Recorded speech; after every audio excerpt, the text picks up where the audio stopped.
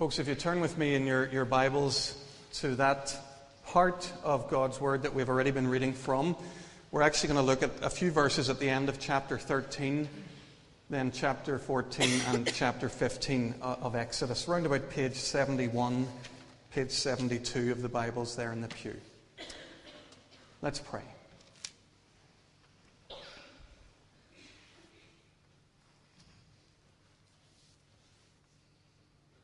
Father God, we have just said that our hearts will sing to you because of your great love. Lord, we pray that as we spend a moment thinking about your word, about the lengths that you go to save your people, the lengths that you have gone to save us,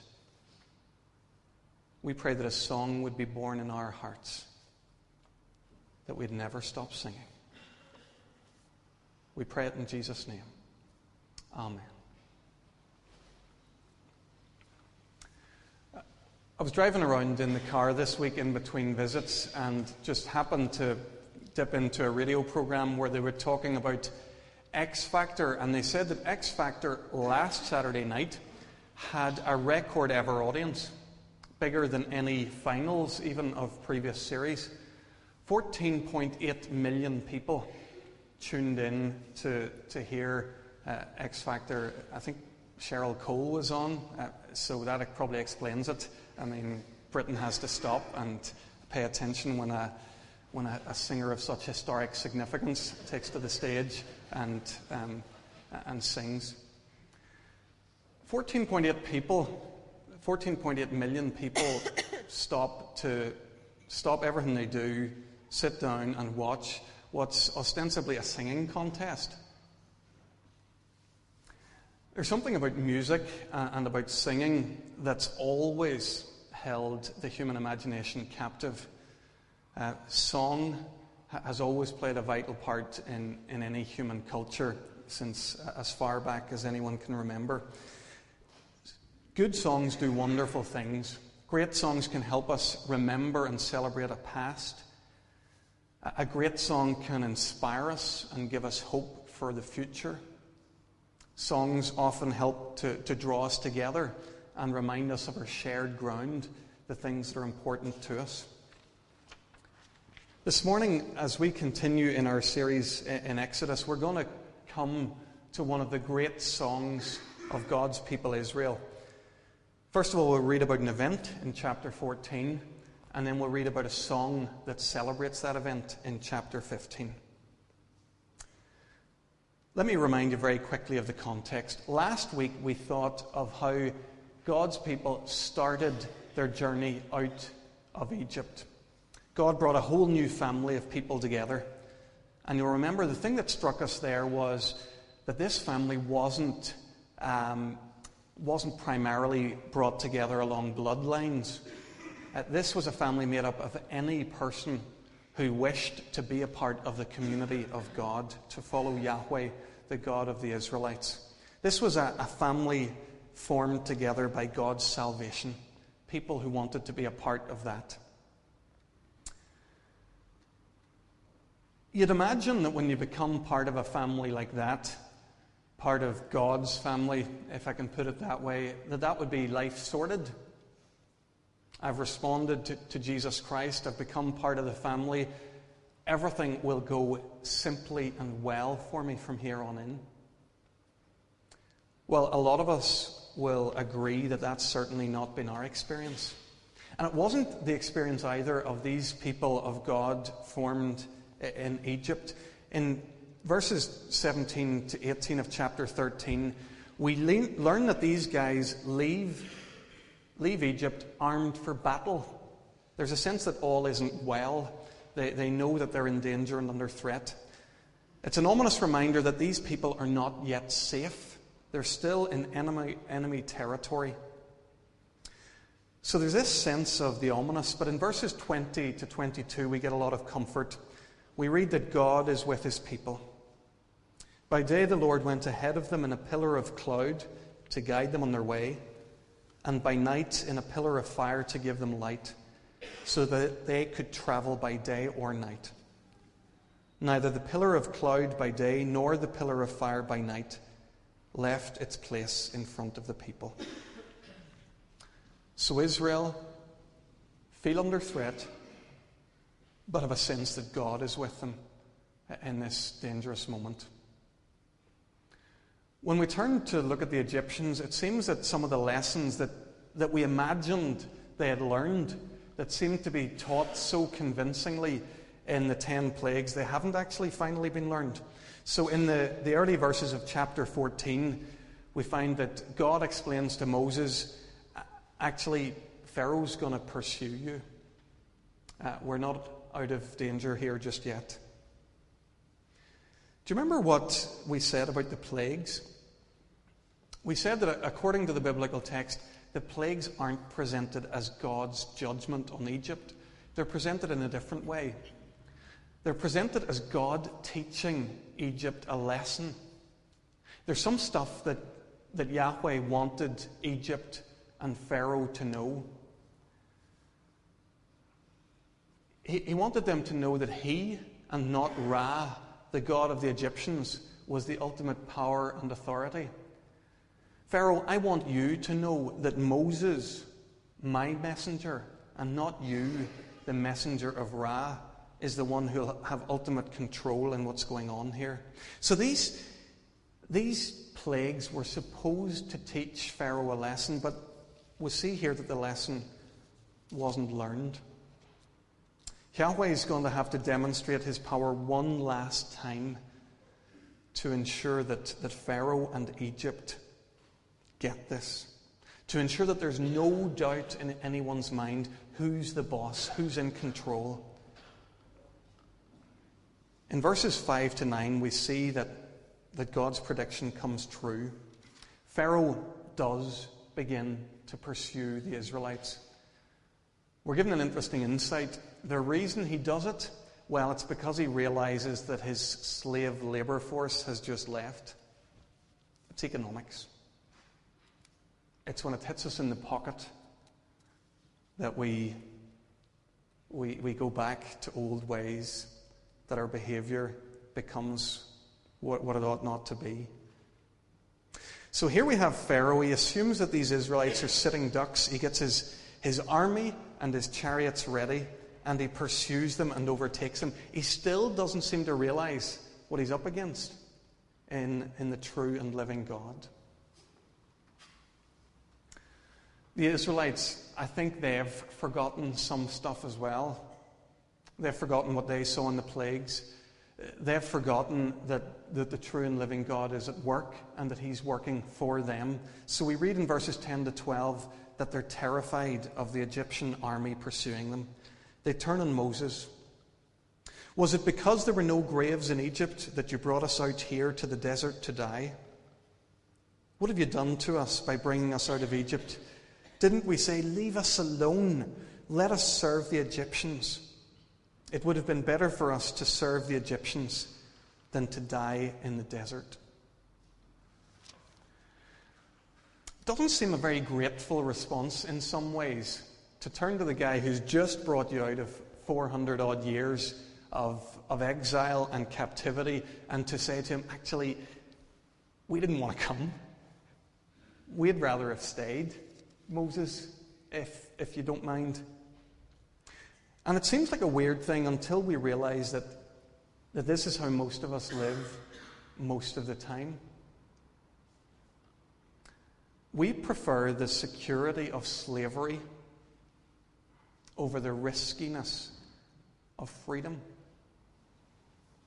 We settle for fitting into the way things are, for living with other people's expectations. We're content with building lives that feel secure. And we try to ignore the reality that these secure and sanitized lives are boring us and leading us to death.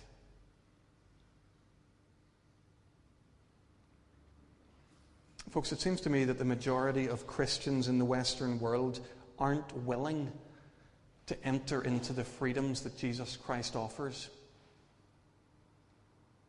Freedom from materialism, the law that says, I earn, so I must consume. Freedom from the approval of peers that says I couldn't possibly make my own choices because I have to fit in with everyone else around me. Freedom from trivialized lives. We say that we've been saved, but it seems to me that we're reluctant to walk out into much of the freedom that Jesus Christ offers to us. Like Israel, coming out of Egypt, we're slaves still in our own minds. Leave us alone. Would rather serve the Egyptians.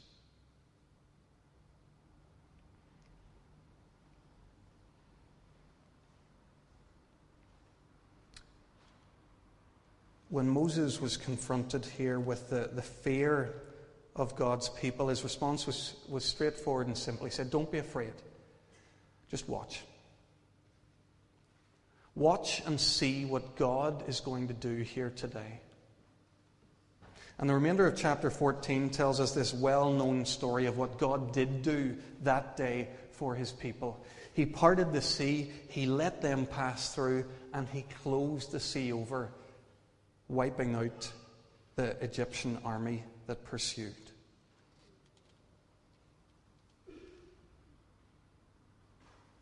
We read a summary in verses 30 to 31. That day the Lord saved Israel from the hands of the Egyptians. Israel saw the Egyptians lying dead on the shore, and when the Israelites saw the great power of the Lord displayed against the Egyptians, the people feared the Lord and put their trust in him and in Moses his servant. Folks, not for the first time, this is a pretty hard part of this Exodus narrative. And I thought it would be a good moment to take a step back and reflect on this, what I found a very troubling aspect of all of this. And that is the severity of God's punishment or judgment on Egypt. First of all, there were the 10 plagues where you see God hitting Pharaoh with repeatedly hard blows until finally in the 10th plague, the firstborn of Egypt loses their lives. Here this morning we're thinking about a final devastating and decisive blow, an Egyptian army wiped out under the waters of the Red Sea. And for me it begs a question: does it have to be that way? Why does God come down so hard on the enemies of his people? Maybe an illustration will help. One of the things that I loved most about the 3 years I spent living in Vancouver in British Columbia was the wildlife, the natural beauty in the place. So I got to see bald eagles and coyotes, killer whales and bears, all in the wild. And I soon realized, as I saw all these things and enjoyed getting to know a little bit about them, that there was one animal that just stood head and shoulders above the crowd. If the lion is the king of the jungle, the grizzly bear was the king of the North American forest. This is at the same time a beautiful and a terrifying creature. You can't travel too long in the Canadian Rockies before you get a sense of the presence of the grizzly bear. Everywhere you go, there are posters, beware, bear country. And I took a chance to flick it up on a website to remind myself of why these warnings are so stark. These animals are strong enough to disembowel you or decapitate you with one swipe of the paw. They can run at the speed of a top sprinter. They can climb trees. I can still remember the one time that I did see a grizzly bear, being very grateful that it was 50 yards away and that I was in a car. And that seemed like a good way to see a grizzly bear. If you read the literature, it'll tell you that it's always dangerous to meet a grizzly bear. You should always treat them with respect, regardless. But there's one situation we're told you should avoid at all costs, and that is to come between a mother grizzly bear and her cubs. If you do that, know that you will be destroyed. There's no room for negotiation, no time for discussion. So powerful is her love for her children and her protective instinct that she will destroy anyone or anything that threatens to harm her children.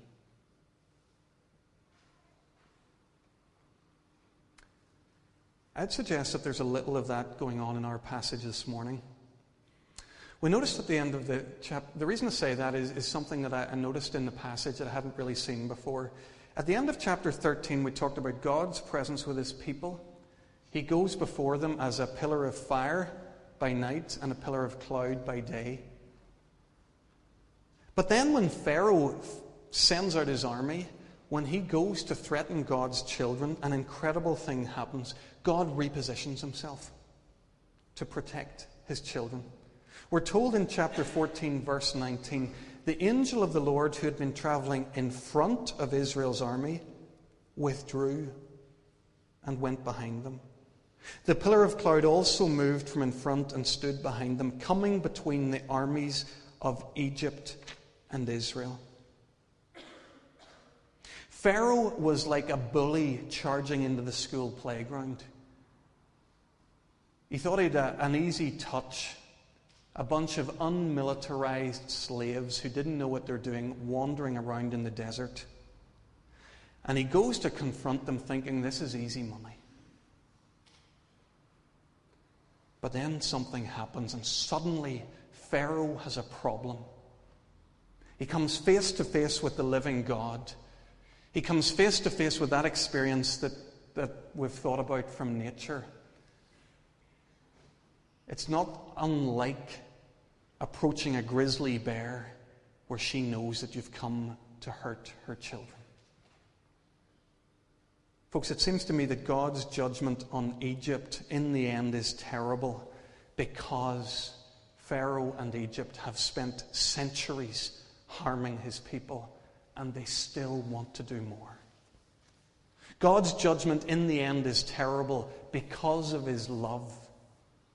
It's the terrible flip side of the love of God that he will judge those who harm those whom he loves.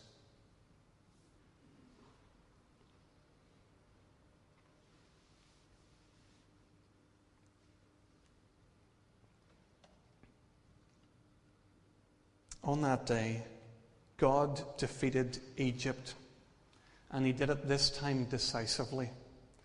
And from the brink of disaster, Israel were saved. Just on that day when they thought it was really all over, they see God's greatest salvation. I talked about Israel's fear as they stood on the edge of the sea. I can understand that. Israel feared the visible power of Pharaoh. They could see Pharaoh, they could see his army, they could see them approaching. But by the end of the day, things had changed. Rather than fearing the visible power of Pharaoh, God's people had begun again to see and to trust in the invisible power of God. This was a pivotal day in the life of Israel. They knew from this day on that everything had changed, and they did what people so often do in these glorious and wonderful moments. They ended up singing. We can read their song in chapter 15. I'll sing to the Lord, for he's highly exalted. The horse and its rider he's hurled into the sea. The Lord is my strength and my song. He has become my salvation. They sing this song. It retells the events of that day. And actually it becomes a bit of a national anthem to them. It's a song that constitutes them as a people. It's a reminder to them of what God did to save them. Folks, if you've been around the church here or any other church nearby, you'll notice that churches tend to be singing places. And that might be normal for you, or that might be quite strange for you. But just like Israel, the church chooses to sing. It sings about the wonderful things that God has done for it. Israel sang about that moment when they were rescued from slavery in Egypt. We sing of a different and of a greater rescue. When Jesus Christ came among us, when he died on a cross to rescue us from death, when he rose from the dead to bring us to a new life, we sing about a much, much greater exodus. And we have a different pivotal moment and day. You see, just like, and every bit as much as the people of God standing on the shores of the Red Sea, we have been saved.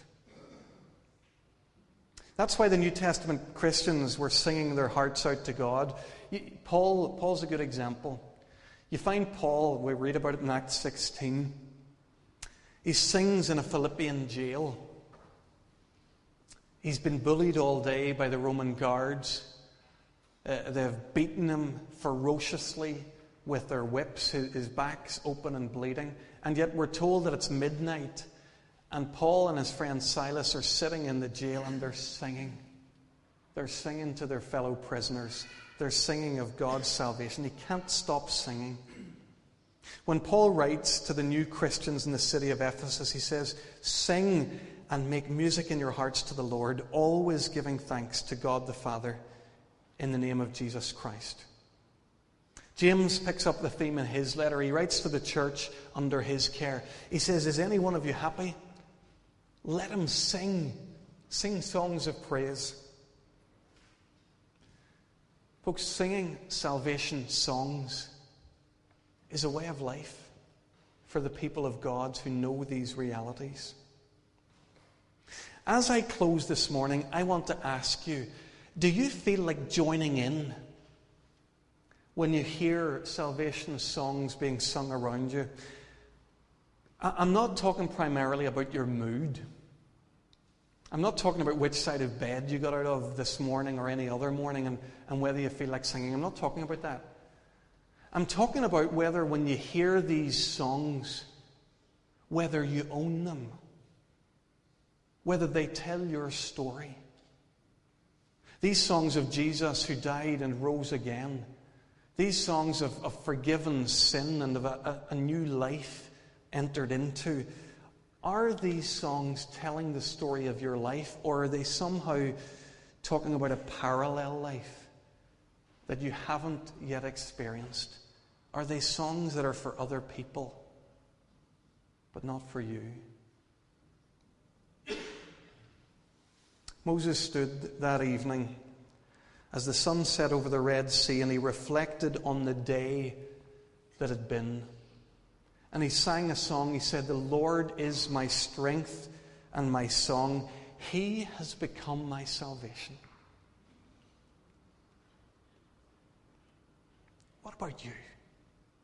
Could you sing that? Has Jesus Christ become your salvation?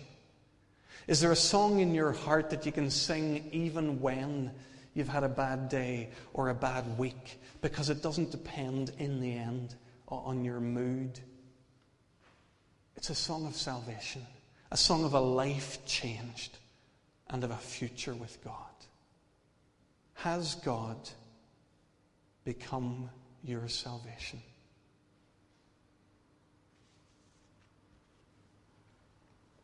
Folks, this morning, rather than moving into a prayer as we often do at this point, I thought we'd simply sing. It's number 668 in the hymn book, and the words are here on the screen. Salvation belongs to our God and to the Lamb who sits on the throne. Let's stand together as we sing this salvation song.